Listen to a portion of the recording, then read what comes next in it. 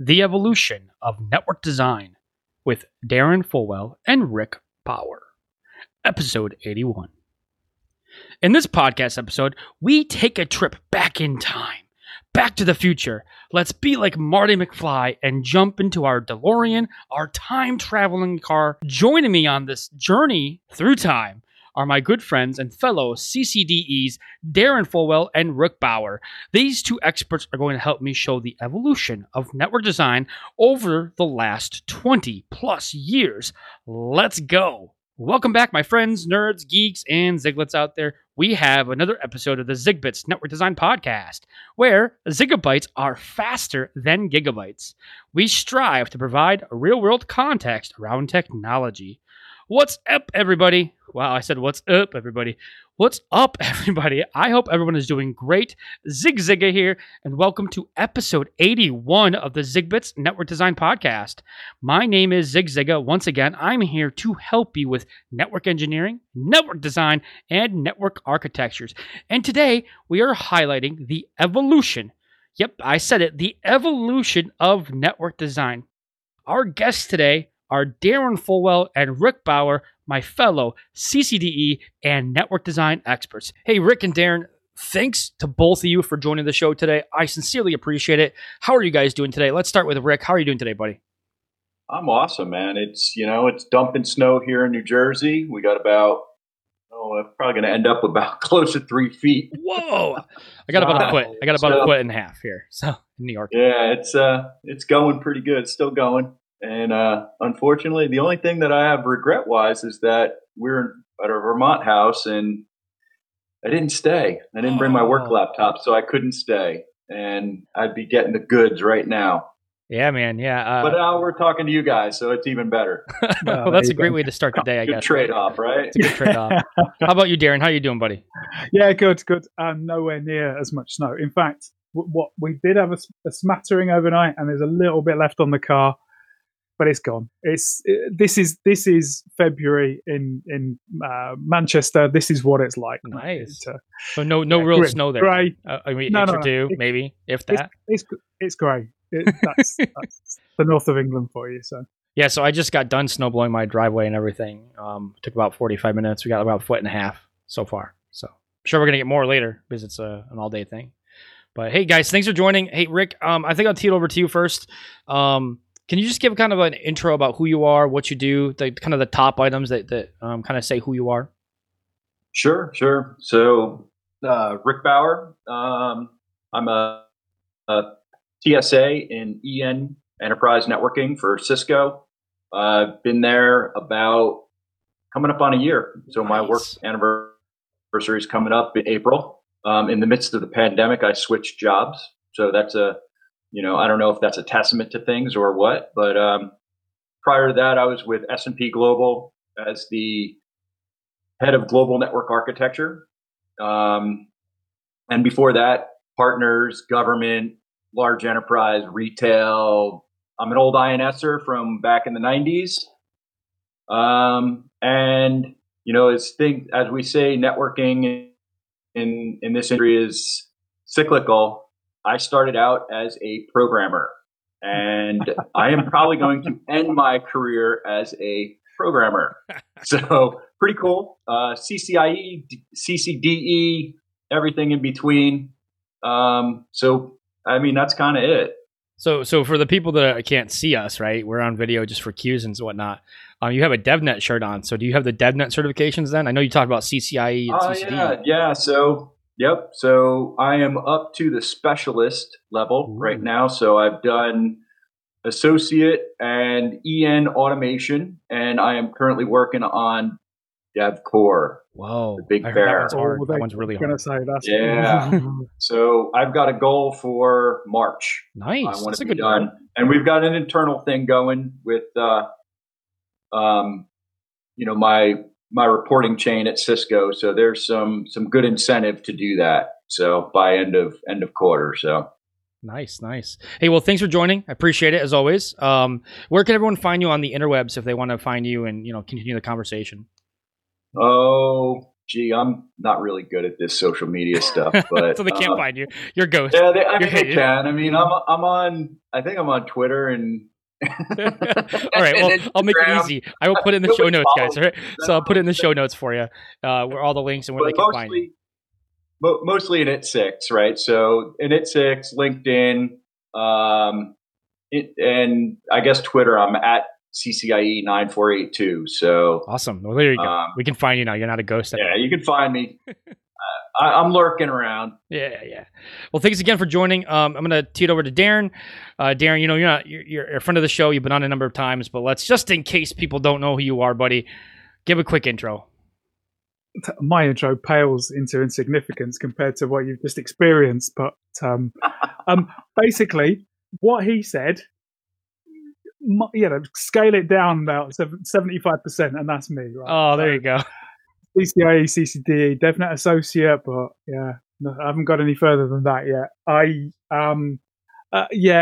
I've the same kind of thing. Done the network engineering, done the consulting, done the architecture and design. I'm currently this one. I think I might just be able to win on, because my job title is currently network automation evangelist. Nice. I thank you. Nice. I think I'll just retire on that. Yeah, you're done. Done. Call it in. Hang in the towel. You need one of those. You need to be on like TV and have like a following evangelist. That'd be amazing. That'd be amazing. The Church of Networking. Your own TV show, man. There you go. You have different seasons in the series. Well, thanks again for joining, Darren, as always. Hey, one last question. Where can people find you, as always, on the interwebs? Yeah, at Darren Fulwell on Twitter and on LinkedIn. And as Rick mentioned, in It6, I mean, we've kind of brushed over that a little bit, but this was something that Rick and I and Derek and the guys from the CCIE Advisory Council started 2 years ago now nearly, where we were talking about how to adjust and change to this new way of building operating networks, really.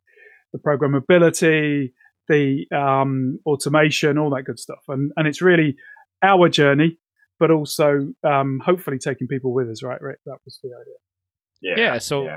So I'll have links to Init6 as well, so everyone can follow Init6 and find out who they are, what they do, and what it's all about. And real quick, I don't know if everyone caught a couple things, right? So I don't have the DevNet Associate certification. So these guys do, and these guys are so far ahead, and I don't have it yet. I'm working on it. I started it, so I'm working on it. I'll get there. But I want to say this other thing is that you have 3. Not 1, not 2, but 3 CCDEs on this podcast episode this morning, or this day, whatever day you're listening to it. So that's design in a nutshell. That doesn't happen very often, right? No, there's not. Well, there's not many of us. Which that's is true. That's true. It's a good and a bad thing. I mean, for the cert, but I don't know. We'll get there. Yeah, we'll get there, right? Like, I mean, Darren and I were part of a webinar series where we had 4 CCDEs on the webinar, I think. Yeah, true.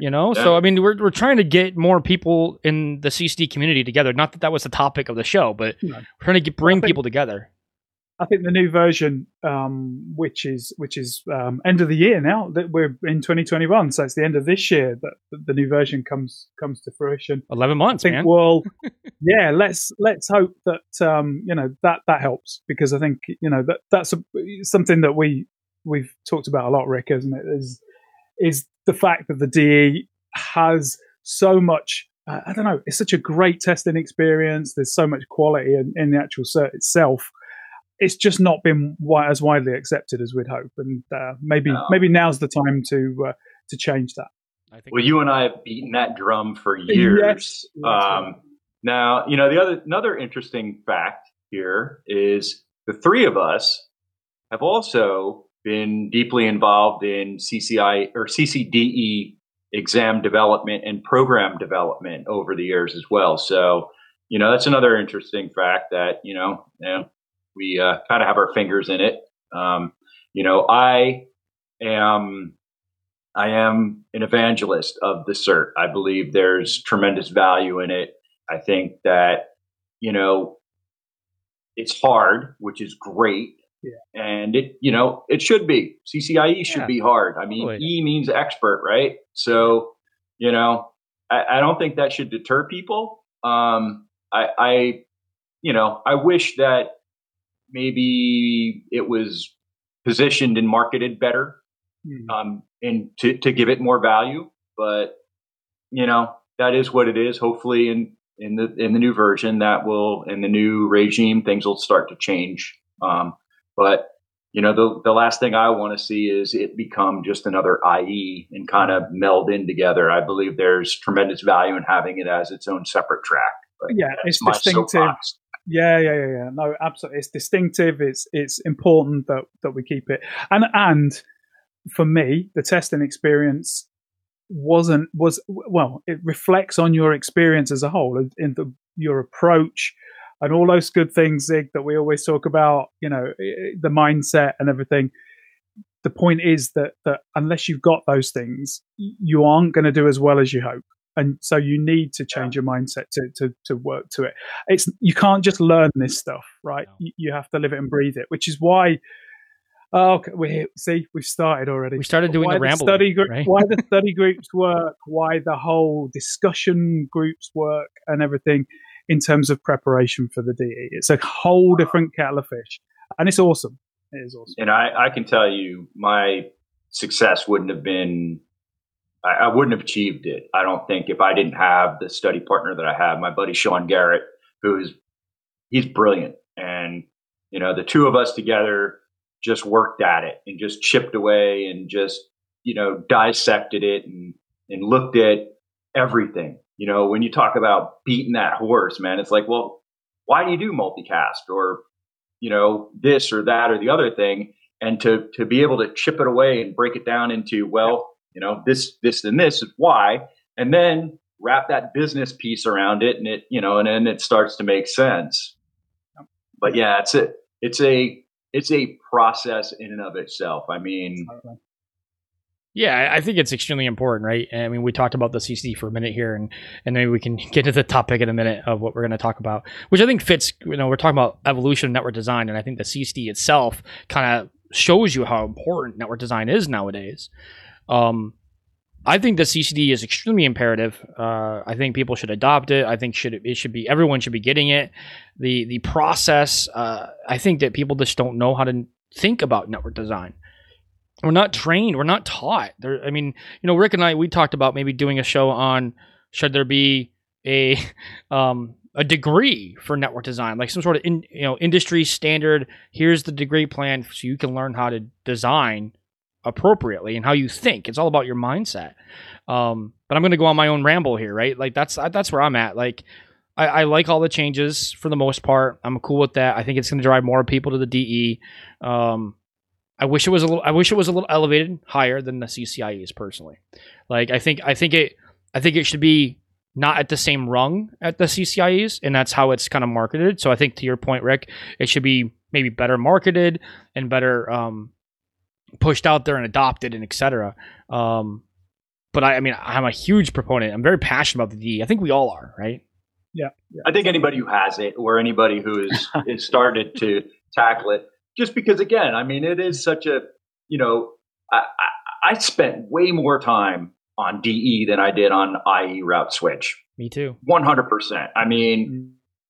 More effort, more brain power, just everything. And it wasn't because I didn't have the skills. It was because, you've got to reshape your mind from thinking operationally to thinking, more strategic and then what are the impacts from the business that drive a design. And, I think that's something where we as engineers, we built these beautiful creations over the years, and they're artful. They're so artful and beautiful, but they're fragile, man, because there's not a lot of structure and governance to them. And I think we can get a lot better. And I think that's where DE really kind of fits in.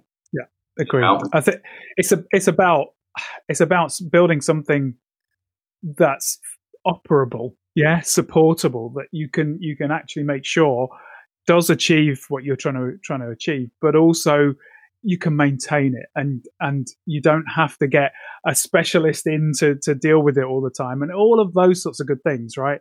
It's so much more than oh, I understand that technology, I understand that technology, and I understand that technology, and this is why I choose that one over that one. So much more than that.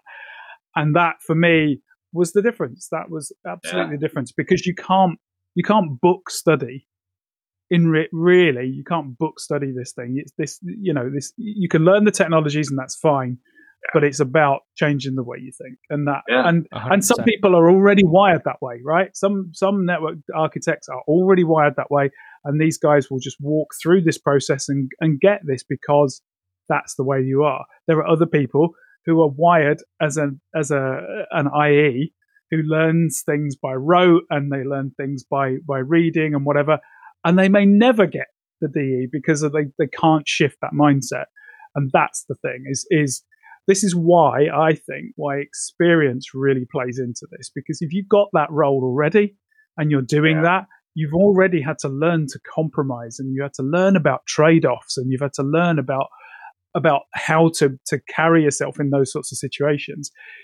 You're going to get a better result. It's as simple as that. The two things that really helped me a lot was that business practitioner coursework that we had to do in the partners. That was something that really kind of teed me up for it. And I did that in like 2010. And that kind of changed my mindset from, and my role where I was at the time kind of did that too. And, to your one point, Darren, it's called operational sustainability. And if you don't build networks for that, they're no good. If you can't support it, it's no good. If it's too complex to figure out at 3 a.m., you failed the rule. I mean, you broke the 3 a.m. rule, and nobody's going to be able to fix it when it breaks. So I have this actual real world situation where a team that I work with, my team and I, were building a route leaking strategy for one of our customers. And so our customer came in and said, hey, we need to be able to route leak between VRFs or whatever. And like, okay, cool, let's go in the lab. So, I got 4 CCIEs, me as a CCDE, and we're in the lab, and we're like, okay, we got to hammer this out. And, we come out of that 2-day, 3-day process. We got this awesome route leaking strategy that we love. We're very passionate about it. We're like, this is going to be awesome. And we present it to the customer. Here we didn't think that customer is not a CCIE. That customer is not even a CCNP. That customer's a CCNA, and we use technologies and features that are at the CCI level. He doesn't understand. Not it's his fault, right? We designed it for someone that just can't manage it. They can't maintain it. Yeah. So we had to go back to the board and be like, okay, we gotta make this a lot simpler. Like that's where we're at here. They got to be able to manage it. So it's I think design and the CCD, but not just to decouple from the CCD. I think network design, you have to weigh what you're doing with everything else. Like it's an all total picture view. It's not, availability is more important, or scalability is more important, or security is more important. You want to say something, Darren? Go ahead, buddy. No, I was just going to say you're leading so neatly into all of the things that I wanted to talk about through the episode anyway, right? Because really what we're saying is, when I started doing this stuff, it was all about the CVDs and all about making sure that you built things the way that the vendors, whoever the vendor was in question, wanted you to build it, so that you did things the right way. But the problem with that was you ended up with 1, 2, 3, 4 different networks, all completely separate and all needing different support mechanisms and whatever in order to deliver them. And so they were disjoint, right? You had gaps that things fell down in between them. That's not good enough anymore. We can't do that because business needs the network far more now than it ever did before. Because, and you only have to look at what's happened this year, right? Without what we do, nothing could have happened, in terms of getting all those people working remotely, in terms of working from home, but also delivering new service to customers and all that stuff. You just couldn't do it without a proper joined up network strategy, right? And so this is why what we do is now important. Where a lot of customers struggled there was to efficiently roll that out, right? So all of these things are great, but if you don't have a way to do them at scale, you're going to run into these things. The worst thing that we have in networking or in IT as a whole is telling the business to wait. sorry, we can't do that for another year. That's not good enough anymore. Yeah. You need to be able to, at the whim of business, because quite frankly, that's who gives you your budget, and that's why you're in existence. You're there to serve the business. So you need to be able to provide them the tools and instrumentation, everything that they need in order to provide the service to your customer, whoever that might be. So exactly. And I would add this. I like to say this, and I don't know if you guys are going to resonate with this or not, but we talk about making a network scalable. Well, I want to emphasize or kind of flip this topic or this idea. We make the network scalable because we want to make the business flexible. And if we don't have that capability to make the network scalable where it actually makes the business flexible, so when the business comes to you for an ask and you go, yeah, we can do that right now. Like it'll take 5 minutes. Or if they come to you and you're like, well, it's going to take a year. Like there's no way. Like we just don't have the scalability or whatever. I mean, that's what we're talking about here. And then the second thing on that is that the network's no longer a cost center. Like it can't be a cost center, right? The network it's becoming what I call an unstated requirement. It's very similar to like building a house and getting plumbing, running water, electricity. I was just going to say, you're talking about a utility, really, is what you're talking about. Functional requirement, right? Exactly. But if you go back 20 years ago, it wasn't that, right? It was nice to have. It was like, maybe I'll have a network, I'll have some redundancy, some high availability, maybe single points of failure across the board, whatever, right? But now it's, if my application doesn't function, I'm mad, right? My business is going down, I'm losing money. The impact, the why is so big now. Yeah, the business figured out that the tool that they need to use is the internet or access to thereof, right? So, we're the highway. Yep. So, and scale and flexibility, be able to, and I hate to, throw out agile and all of that, but, we need to be agile. We need to be able to respond in a reasonable amount of time. And I mean, that brings us to so many things that we want to talk about, from a programmatic point of view. Yeah. Software image management and things, all that stuff is crucial. Go ahead, Darren. Sorry. I know. I was just going to say, I mean, for just going back a step, but you talked about scalability. We're not just talking about scale up here, of course.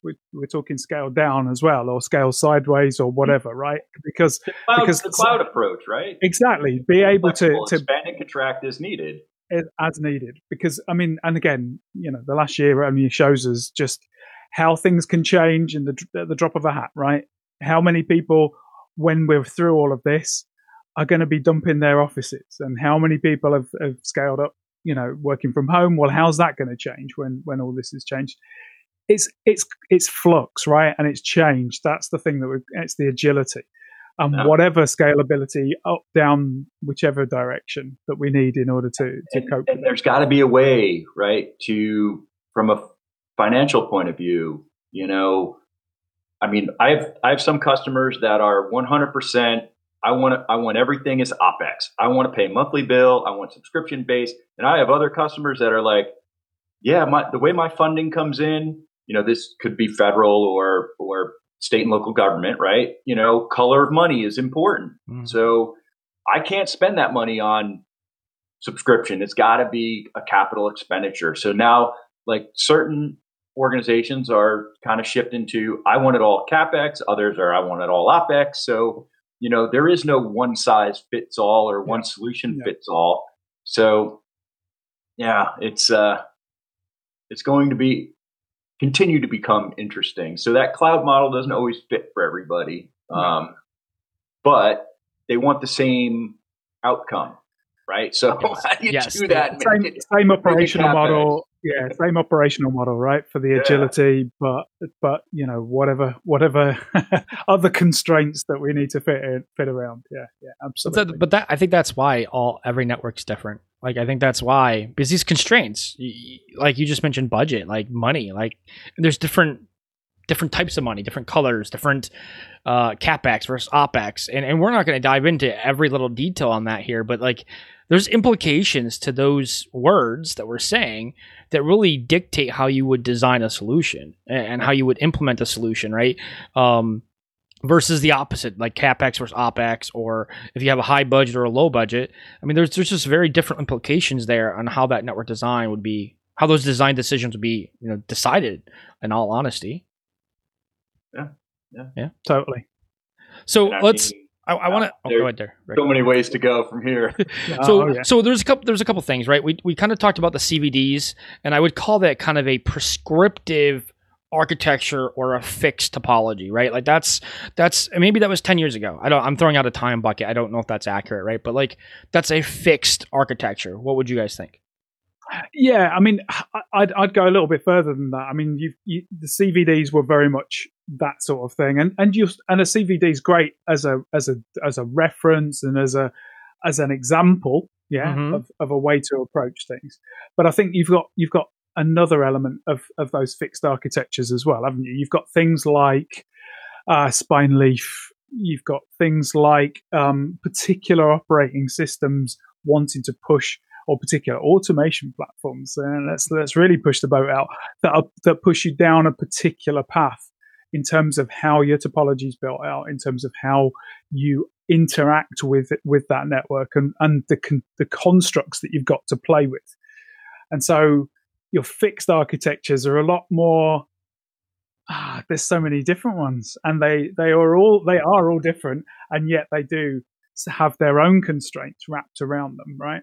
Yeah, but for purpose though, if you take ACI or some fabric, right, SDA, whatever, right, campus fabric, data center fabric. Let's just generalize it enough, right? So you take both of them, and they're building blocks because the flexibility comes in the overlay, right? So you have to have that dependable, reliable, scalable underlay infrastructure in order to do that.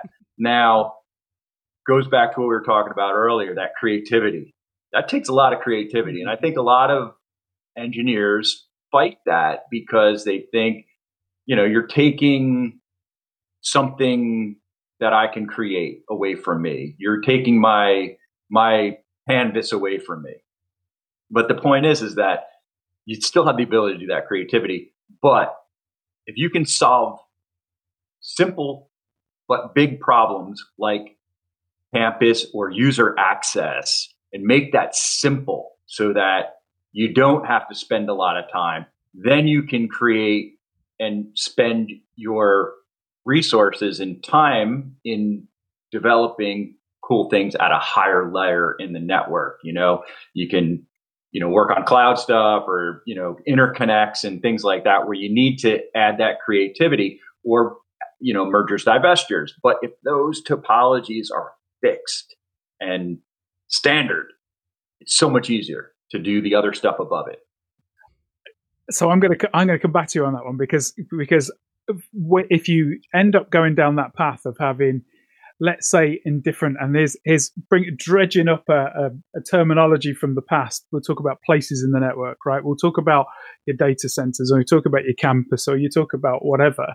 If you've got these fixed topologies, these lumps of network, your complexity then starts to come in the interactions between those, right? Because that's the trick. Then is, okay, I want to deploy a QoS policy from my users who are on my wireless network to my applications which are out in my data center somewhere.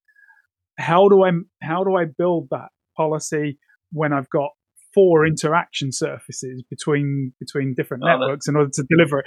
So to be honest, you're right. We've been doing that in service provider for a long time, right? The complexity comes at the edge, and you're overbuilt in the backbone, right? Unless you're doing special TE tunnels for a customer, there's no quality of service in the backbone in the P network. It's just label switching at that point, right? So yeah. And just increasing the bandwidth on the links, right? That's all you're doing. Your pockets, but you're overbuilt in the middle, so you don't have to worry about it, right? So I'm not saying that that's the be all end all, but those are the sorts of things, though. You think about security policy. And where you want to. There's another one, right? So you and I'm not going to delve into specifics, but things like deploying access policy for users as they enter the network, and how that can influence which workloads they can access in the cloud, or something like that. You've got all of those kinds of things to deal with, and now you're not dealing with them as a whole network. You're dealing with them at every interaction between all of the networks you're building. Do you know what? I'm not saying it's the wrong thing. I think the point is it's a change, right? And it's a shift from where we were. And that's the point, is you're not building a network that connects users right the way through, a single network that connects users right the way through to the servers that they access anymore. Well, It's carved up and it's structured so that you've got these blocks of fixed architecture. But then there's the interactions that replace that. You're taking simplicity in one place and adding complexity in the interactions between those simpler blocks. But yes. Go ahead, Rick. Sorry. No, I was just going to say, I mean, as a rule, if you choose standard-based solutions, the underlying hardware and manufacturer, what have you, can become abstracted to a certain sense. And, I mean, Darren, you jump way ahead, right? That's where we want to get to. That's right? the future state, so right? That's the user future to state. application segmentation, that promise of that, that's so far down the road. Most customers that I see, they're not ready. Their applications aren't ready for that segmentation and that true tiering of application design, where there's the front end, the middleware, the application, the database. They're not built that way, so they can't segment in the data center like that.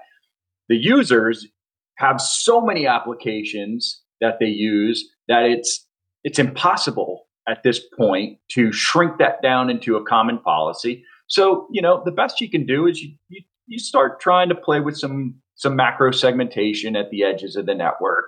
And then, if you can, you maybe build those tunnels between them, or create enforcement edge points, and create it that way. But, when you're picking that stuff, it goes back to the design principles. What can my business sustain? What can my users sustain? And what do I have the tools in my toolbox to do to get the job done? Yeah. No, so, I mean, this is evolutionary. I mean, it would be so cool. I mean, I went through it with the onset of COVID and looking for remote access solutions, right? You go zero trust and you go user application segmentation. So you said zero trust. That wasn't me. That wasn't me. The good thing is you have choices. Well, zero trust is a thing, for the record. It is a thing, so we probably should dive into that at some point. Just going to throw that out there. What's that? Zero trust architecture. Oh, yeah. I did do a show on this a year ago or a year and a half ago, but it's more than just the network for zero trust, right? Yeah. This is always the problem with anything, isn't it? Anything access that we've been trying to solve security problems in client PCs in the network for years. That's because it was too hard to do it in the clients to get a unified view. So do it in the network instead, because it's all good. Now along comes zero trust with that idea of basically you want to put that trust into the application logging users into applications. Yeah, we'll get there. We will get there. But I think what we'll end up with is applications. We'll end up with networks doing a bit. We'll end up with the clients doing a bit. And you know what? We'll end up where we are now, where we've got lots of different things interacting, because that's the way things go. Think about what we're doing. Just, if we're building at the edges, we're doing that original security design when it was hard at the edge and soft to chewy in the middle, right? Now our edges are just in different places, right? So you've got an edge from your user access to your backbone, or in your data center to your backbone. And, you're kind of hard there, a little soft. You could become a little harder here by doing micro segmentation. And again, all this stuff, in my opinion, there's no light switch motion in any of this stuff. No, This has agreed. And I gotta think be phased. There's a ton of learning to go with this as well. totally. I think the danger is you see all this stuff about zero trust, and zero trust is the answer to. Yeah, no, it's Things part break. of. It's part of the answer. The same as everything is part of the answer. And Well, I mean, that's, zero like you trust. say, it's about learning. Zero trust brings in so many other capabilities, though. And it truly is an architecture. I mean, you're talking real time data analytics and AI, ML, and those are all buzzwords, right? But it's real. That's what is required for a true zero trust and automation. I mean, there's pillars of zero trust, right? So, and honestly, like when you talk to customers about zero trust, it is going to be a process. It is going to take a long time. It's not a technology issue. It's a governance issue. It's a culture issue. It's a mindset issue. And until that changes, I mean, zero trust isn't going to get there.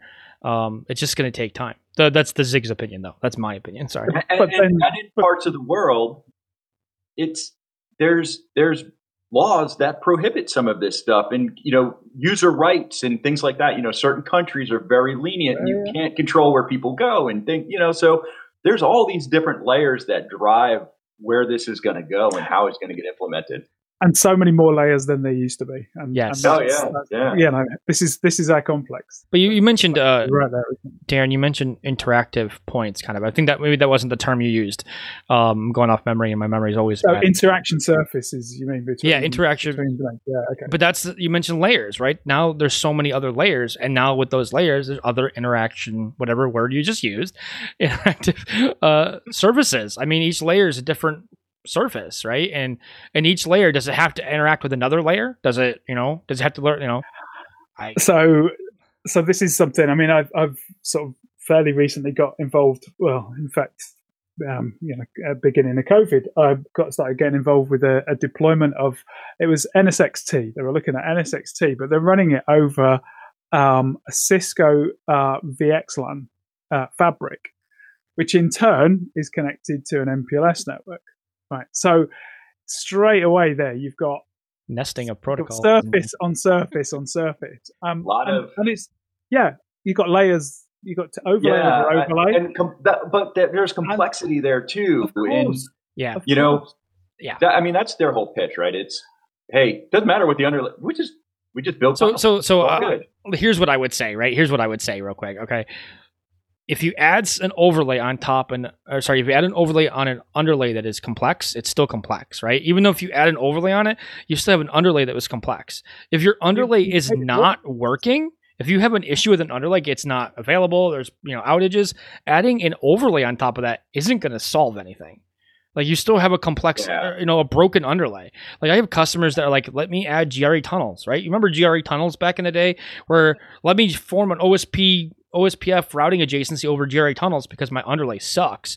Well, a GRE tunnel is an overlay, right? Like in the simplest form. And that's just a Band-Aid. Like if your underlay is broken, you have to fix your underlay. Sorry. Recursive routing. Yes, recursive routing. Let me get my tunnel destination over my tunnel. Policy-based routing? How about that? Even ABF, PBR. Yeah, all of it, man. Mechanical stuff, it's so hard to manage. But what I wanted to go back was, now your point about the underlay. And again, my opinion is that should be simple. Yes. It should be, if it's going to be, right, point-to-point links, slash 30, 31s or 30s or whatever it ends up being, and super just boom, routing, simple, just next hop reachability or loop back reachability, and that's it. No policies, and no ACLs, right? That goes on top of it, it's not so complex at that point. If I know, because think about it, like if you want to equate a fabric to something, shouldn't it be like a switch and a backplane and the interconnections over the backplane fabric, right? That's what it should kind of mimic. So it should be simple when you plug it together. So Rick, your takeaway for everyone is keep it simple, stupid. Right, KISS. That's your takeaway, really, right? So that's his takeaway. KISS, just live with KISS, embrace KISS, and move on. Sorry. And if you think you're going to do something crazy and wild, rethink it, because if you put all this governance into building something strong and fortified and well performing, and then over here you compromise and you go, just bring a spur out there and let's just stretch layer 2 out there. It'll be no problem. No one had any issues stretching spanning tree, right? No one had any issues stretching spanning tree between two different locations, did they? And then all of a sudden that switches the spanning tree loop or the spanning tree route of all VLANs on the network and everything, and it's on a 100 meg link, and all heck breaks loose, right? I want to take this to a different turn for a minute, right? Because we're talking about the evolution of network design, right? But I want to talk about the evolution of networks, because I think it's imperative here that if you go back 30 years or 40 years ago, I don't know if any of us were actually in networking 40 years ago, right? Maybe some of us. Not me. I'll just say I wasn't. So not 40.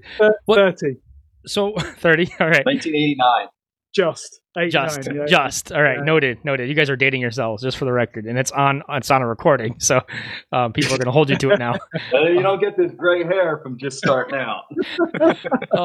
So what I'm trying to get at is that when we were back like 30 years ago, let's just say, right, when you had a router, you had a switch, they didn't have a whole bunch of memory. They didn't have a whole bunch of resources. So design decisions back then were to protect the devices. Like it was to, hey, I only have 64K of memory or something like that, right? And so I have to limit my OSPF database table. I have to limit EIGRP. I can't inject all the BGP routes in the internet table, right? I can't have all that. So a lot of the design decisions back then were based on the resource limitations. Now we fast forward to today, we don't have resource limitations like that, right? These routers, these switches are beefy. They have memory, they have, CPU, they have ports, they have bandwidth, backplanes that can, whatever the bandwidth is these days. So the design isn't because of the device anymore. The design decisions are all because of the business and the services and the applications that we're supporting, right? That the network is running that are running on top of the network. Yeah. Is all that, you guys feel all that? Am I saying anything that's wrong there? No, totally.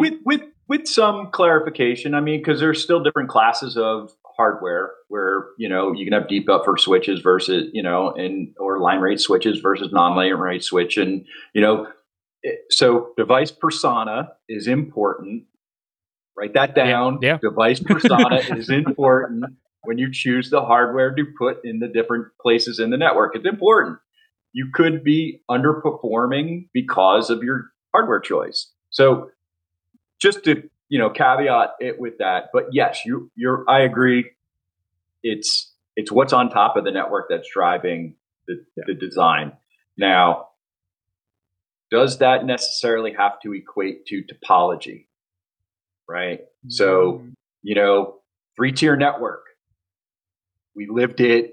We embraced it. We sold a lot of hardware as a result of it. Yeah. Is it necessary? Spine leaf, collapse core, aggregation, virtualization, all of these things drive that topology.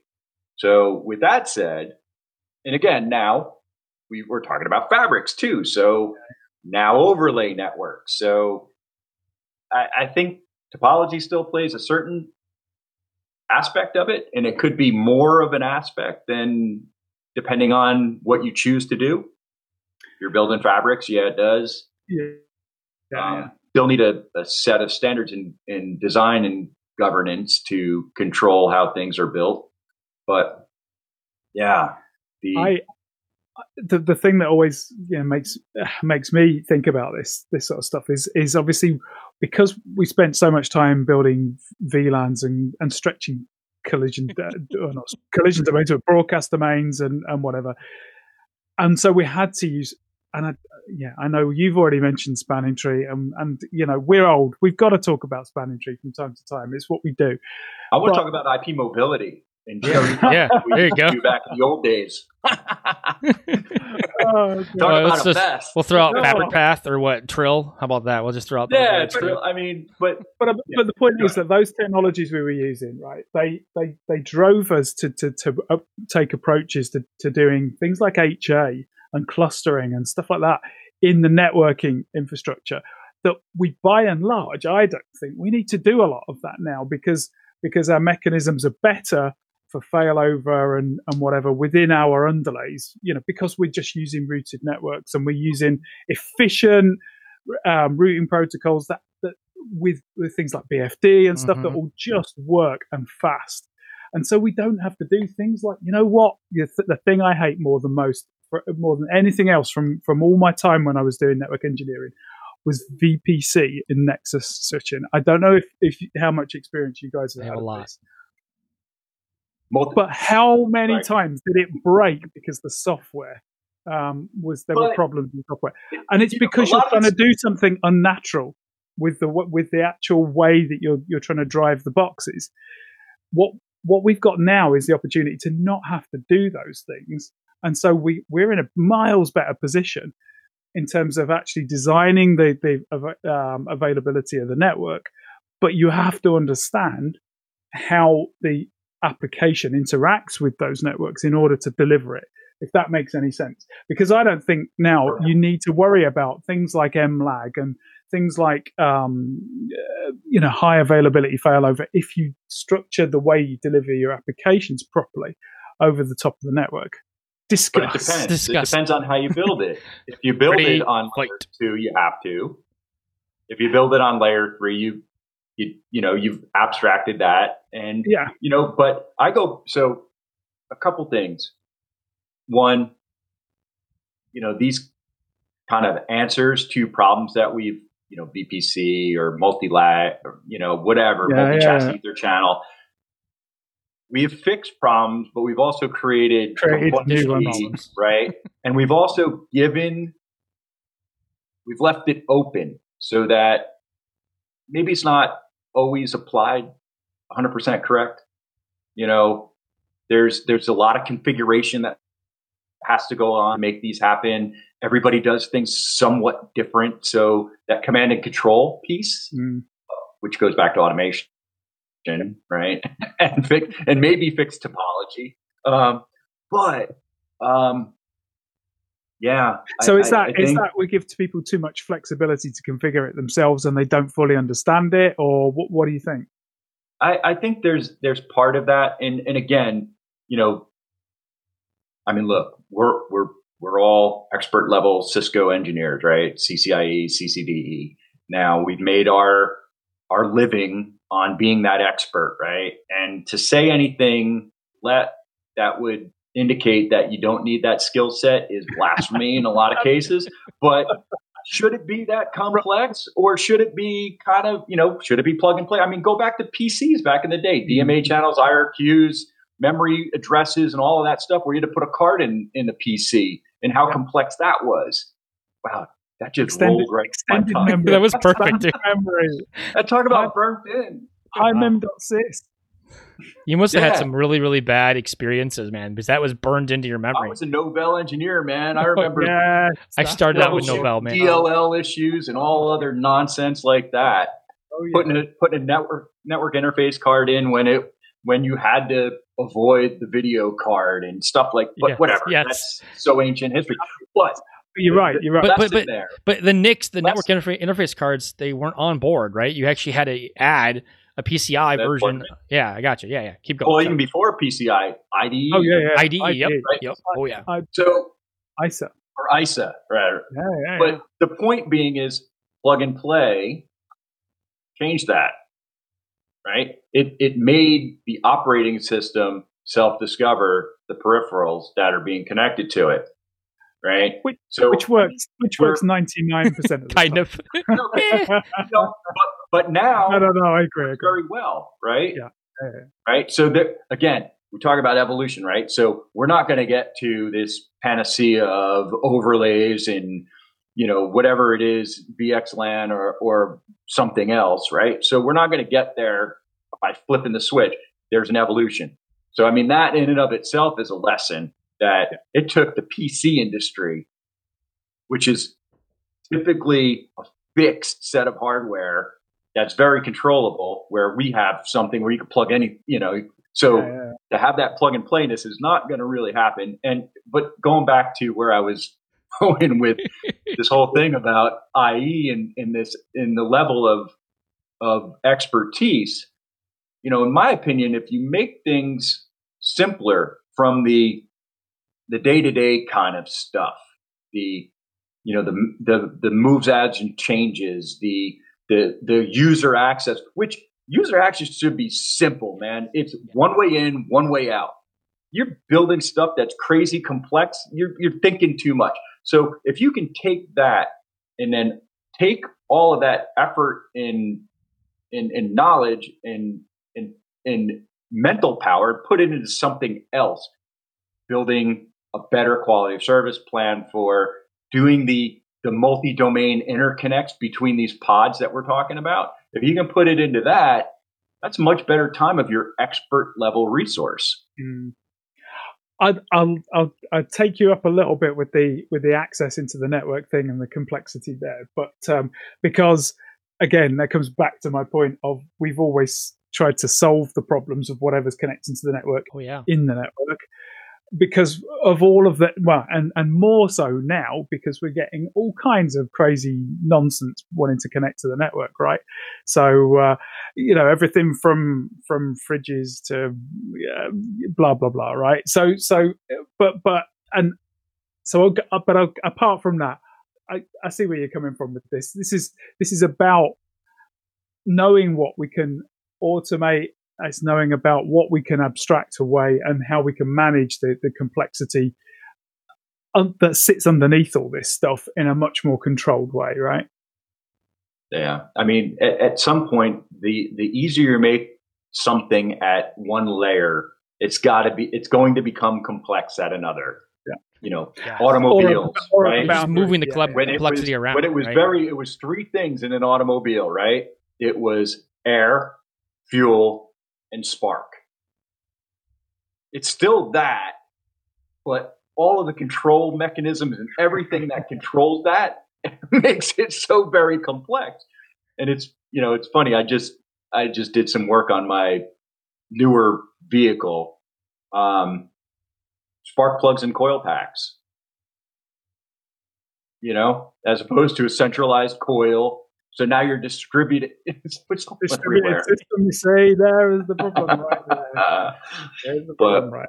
So I wanted to ask a couple things, right? So I was kind of waiting and not trying to interrupt anyone. You mentioned Macs, right? So in a perfect world, Mac is not like a Mac address, but like a Mac like move, add, change, just so we're clear about the different abbreviations there.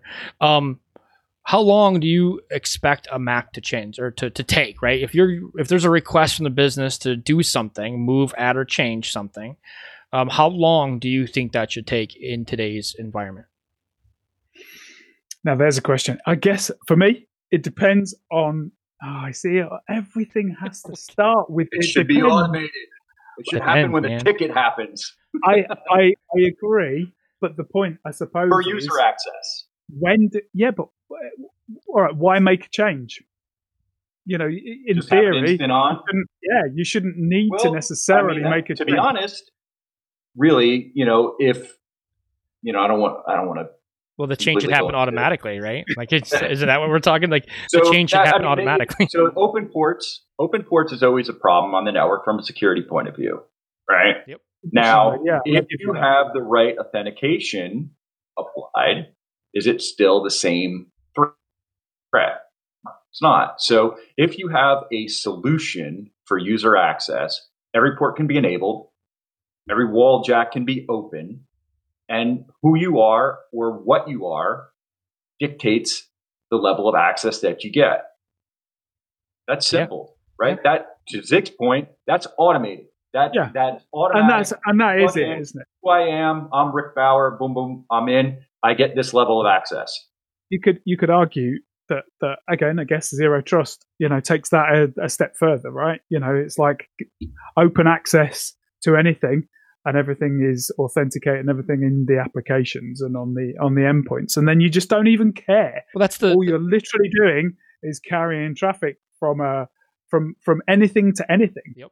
And zero trust looks after all that. So that's why it depends. That's why. Well, it's the evolution, man. That's the evolution, right? Like what Rick's saying is the session-based, transaction-based authentication, right? Like who you are, what you are, you get this level of access, right? And only that level of access because that's all you need. You're not going to get what you want, but then least level of privilege, yeah, right? Yeah. But that's predefined, right? That's predefined by a system, a policy engine, a controller of some sort to say, hey, you are this user, you're in this group, or you're this device, you get this access, here you go. Whereas the zero trust model is like an evolution of that, where it's tracking what you're doing. It's logging what you're doing and saying, hey, this is an anomaly. You're not normally doing this. Sure, but from a network perspective, we don't care, right? Yeah, it's all seamless. It should be seamless. Being done somewhere else. Well, we're not just plumbing anymore. We're more than plumbing. Yes. Right? So we have to be. So go ahead, Zig. I think I know where you're going, but yeah. I mean it's a totally different world. Like, again, the long-term path, right? Zero trust. I mean, I know there's a lot of negative implications of zero trust, but if you actually look at it, it's going to solve a lot of the problems that we are trying to solve from a networking perspective, right? Like if we actually knew, let me rephrase, not we, if the applications owners actually knew what their applications are supposed to do, because they don't know, and then we have to solve it. Application dependency mappings are right? crucial, to all of this. Anything that we've talked about, if you don't know where your applications are and what they do and what the crosstalk is, there's no way you can do any of this. But like that goes to that step. Like I know, Darren, you want to say something. So that's where zero trust fits, right? Like know what your application's supposed to do, and then lock it down, right? Zero trust can do that for you, right? Again, go ahead. Sorry. But from a network perspective, then in that case, we don't care. Right. Yeah. So long as we're able to, we have an enforcement mechanism someplace. Right. But the enforcement mechanism doesn't need to, and this is, I'm completely joined up with what you're saying, but I suppose what we're so used to is having the silos of, we've got the network guys here. And in fact, you'll have more silos within the network guys because you'll have the DC network guys here and you'll have the WAN network guys there and you'll have the campus network guys there. Yeah, but convergence has broken that model. Right. The powering, siloing, that doesn't work anymore because totally. And this is where, when I was talking about the NSX over the data center, that was the one really that sort of woke me up to this, because how can you have network tunnel endpoints that are on a piece of compute hardware that you've got no control over if you're in the network team? Very easy. That whole thing. Well, that whole thing becomes difficult to deliver as an end-to-end service, and I guess that's what I'm getting at. I understood, but the reasoning and rationale behind that is very simple. The network team is not giving me what I need. They're not listening to me. They're not working with me, whatever it is. I'm going to go and do what I wanted or what I need to do in order to get done what I need to get done. Which is the shadow IT cloud conversation. That's why everyone went to cloud, right? The whole thing. But we're saying the same thing here because basically what we're saying is you can't take those things in isolation anymore because they're not. They're all munged together. But the problem is that you go back to our traditional methods of connecting things to a network, and there's still a gap. And so what we're saying here is we're talking about zero trust, and what we're saying is, well, actually, the zero trust piece sits outside what would traditionally have been a network piece, but it's part of IT generally. And that's why you need the application dependency to become part of that whole service provision from an IT perspective, which we've been trying to do since the right? So, because how else would we be able to deploy things effectively? And now it finally feels like we might just be getting to a point where we're all singing from the same. So we're solving. Go ahead, Zig. Go ahead. So all I want to say is that I know we're harping on the applications, but it's more than just applications, Darren. Like you're going down, you're right. So everyone's tied on applications, and I even said it, right? It's all the resources. It's not just applications, right? It's more than just that application that web developer created or whatever. It's the data that it's using. It's the metadata. It's the SQL queries. It's everything, right? It's the lateral transactions. The data from the IoT devices that are being pushed into S3 buckets. You got it, right? To be analyzed, blah, blah, blah. Stuff is everywhere. And, one point. So Darren, to kind of bring this around and put some onus onto the networking team as well. So your example of NSX, right? We're essentially doing the same thing, right? With Fabric, contracts, SGs, Fabric, right? So we're saying, hey, look, you guys can't secure your stuff and you don't know where it is, so we're going to do it for you on the network. So it's basically, it's the same. I agree. And but the enforcement points are in a different place. Yes, the enforcement point moves. The people who can make those distinctions between the micro segments are in. It's a different controller, right? Is what you're saying? It's a different policy engine or something like that. To be vendor agnostic is a different type of. I think the point is that what we need to do is we need to consider the whole system. We're used to looking at a distributed system of the network. We need to make that now the whole system, not just what was traditionally considered the network. And we can't solve the problems in our own silos, right? So IT has to work together. Yeah. Oh, 100%. Yeah. It goes, the Phoenix Project, there's so many,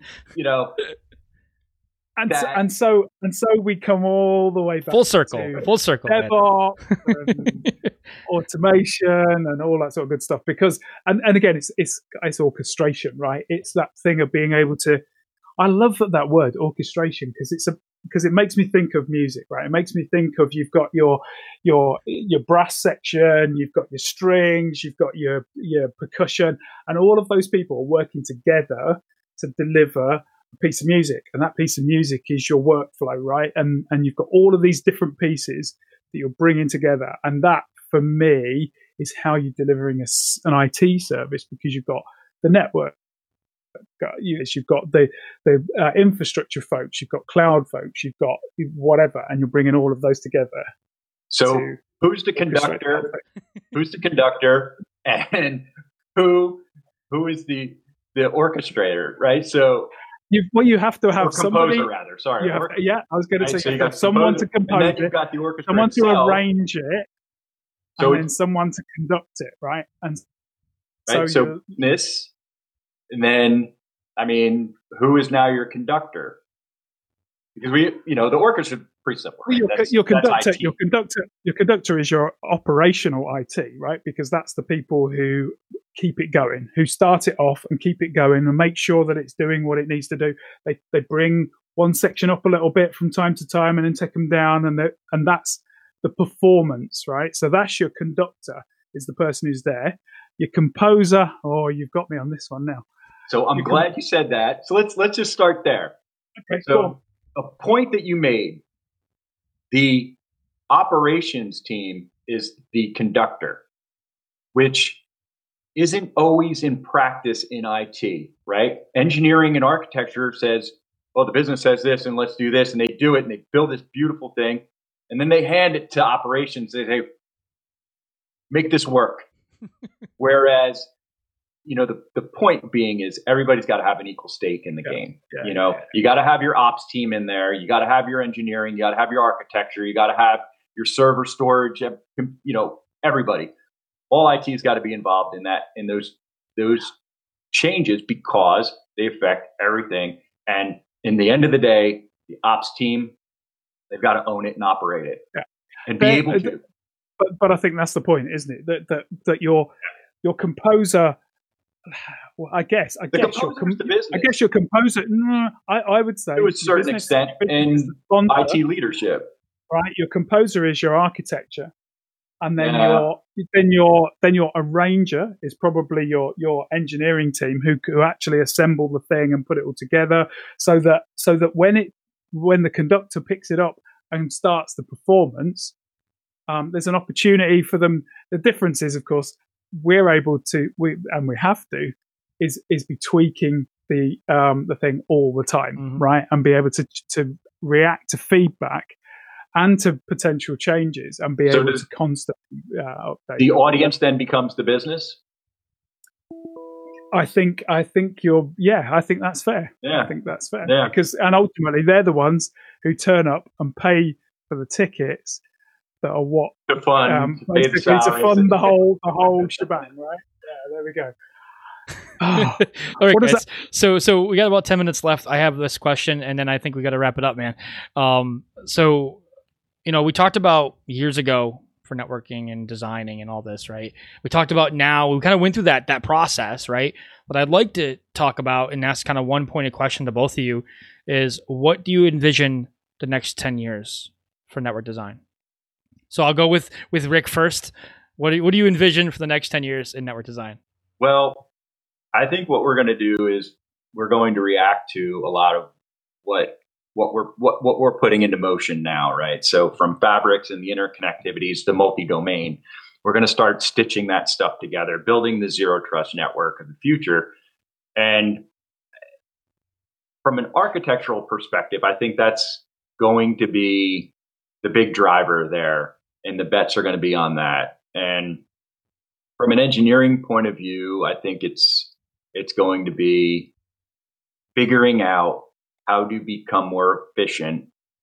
So, automation is definitely a part of all of this. And I think that, again, is going to be driven by the architecture, because we need to adapt to, the demands of the business and provide a service and solution product to the business that meets their needs in order to sell the widgets and who's it's. All right. Thank you. I did want to make one comment on what you guys were talking about earlier. You guys about that composer.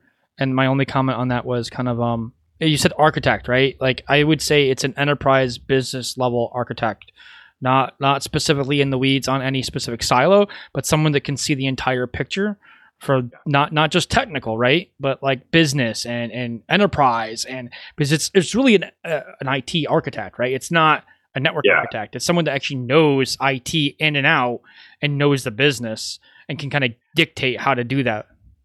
Because need to know how to assemble the piece of music, right? And that's the point. And then, that's a great point. Yeah. And then I like how we and I'll open that last question to you, Darren, in a minute. At the beginning of today's show, this show, right? We had art references, like, painting something. We had an art reference, and now at the end we had a music reference, right? So just like the different references and how they relate to what we are doing, right? It's really cool, in my opinion. All right, Darren, what's that? What's your opinion? So I'm really just following what Rick said. I think that the point is, any IT system, we need to be agile. If we learn nothing else from what happened last year, that things can change at the drop of a hat, right? So we need to really nail this idea that we don't build things in isolation, that everything is impacted by everything else. To your point there, that everything interacts. So you're building a distributed system, and so you've got to understand all of the elements and how it all comes together.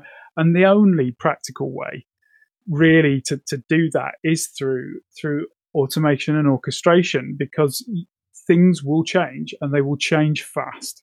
And the only other way that we can react practically is to build environments that are built that way but operated that way. And so that's the process stuff.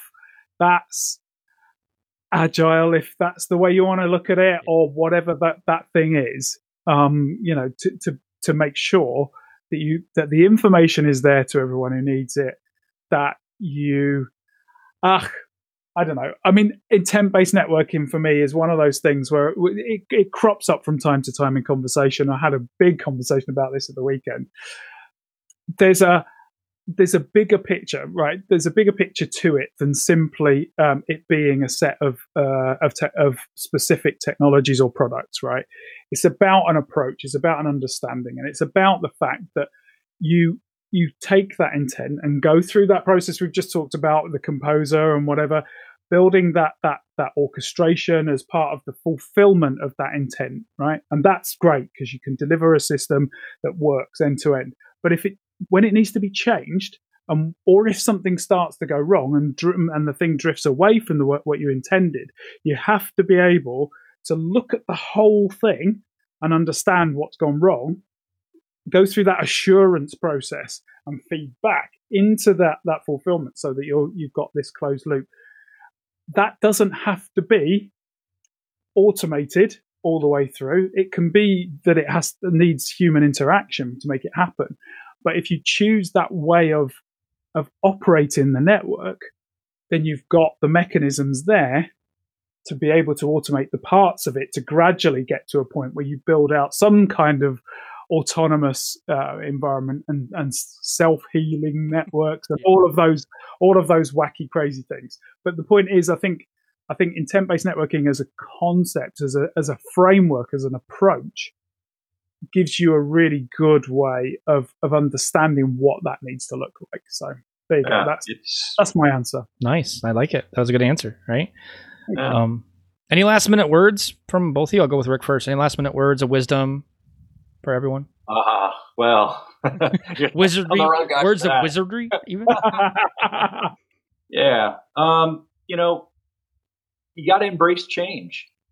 You've got to adapt to the industry. You can't fear change, because if you do, inadequacy is really not going to be all that pleasurable. So, whatever it is, whether it's intent-based networking, zero trust, fabric, what have you, these are the things that keep us employed, because the business and the industry needs smart people to figure this stuff out, how it all puts together, and how you build these networks.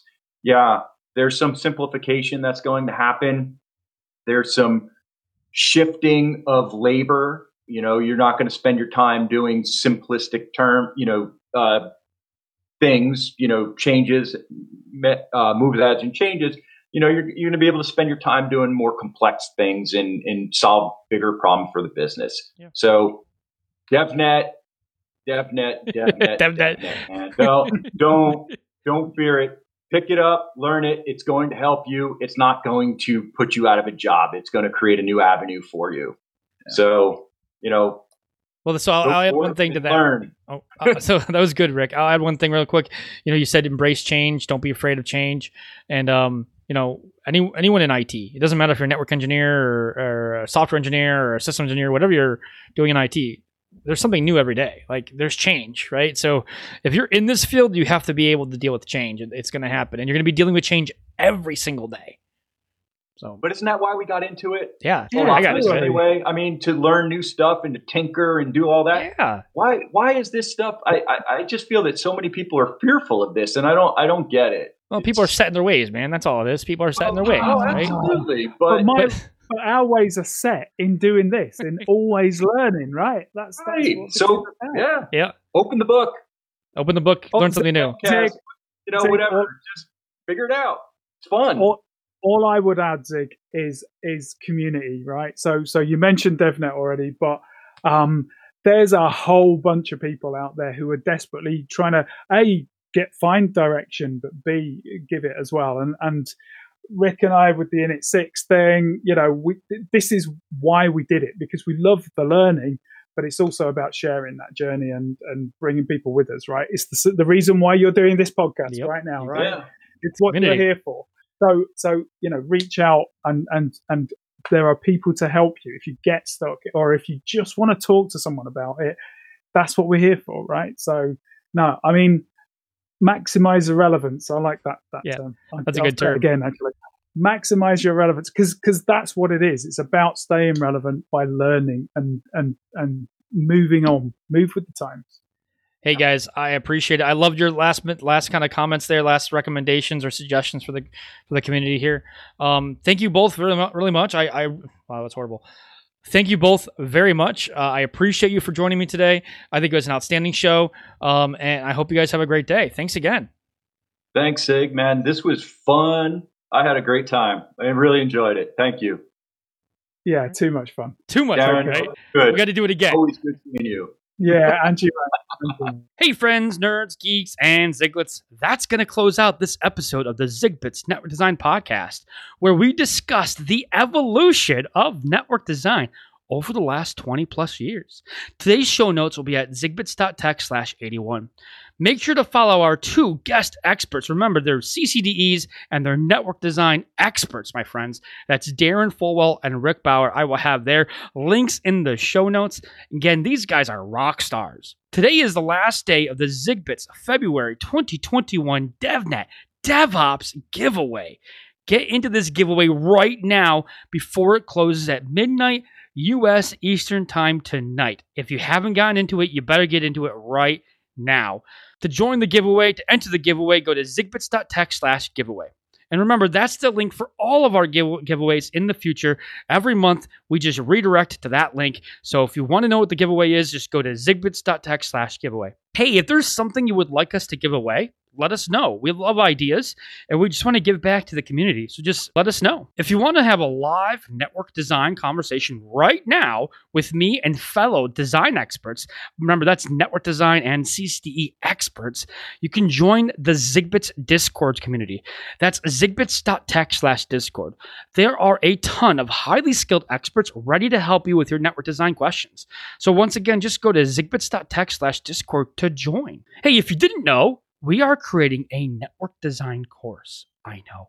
This is a vendor agnostic and certification agnostic course. Now, you can totally use it to help you achieve your CCNP, that's the ENSLD exam if you want to be specific, and the CCDE exam, that certification. But it's not just limited to those exams, right? We're talking it from a vendor agnostic perspective.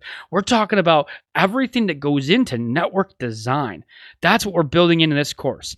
If you want to hear weekly status updates on where we are with this course, you can join the specific email list for this course at zigbits.tech/network-design, all one word. Hey, if you like today's episode, let us know. You can find more ZigBits network engineering, network design, and network architecture content, including technical podcasts, monthly webinars, YouTube videos, and a dedicated community on Discord. Again, all of this content is free content, free network engineering content, network design content, and network architecture content just for you. You can find all of this and much more at zigbits.tech. You can follow us on Twitter at ZigBits, and you can follow us on LinkedIn. You can sign up for our free weekly newsletter, The Network Design Digest, filled with the best network design content in network engineering, just by going to zigbits.tech/newsletter.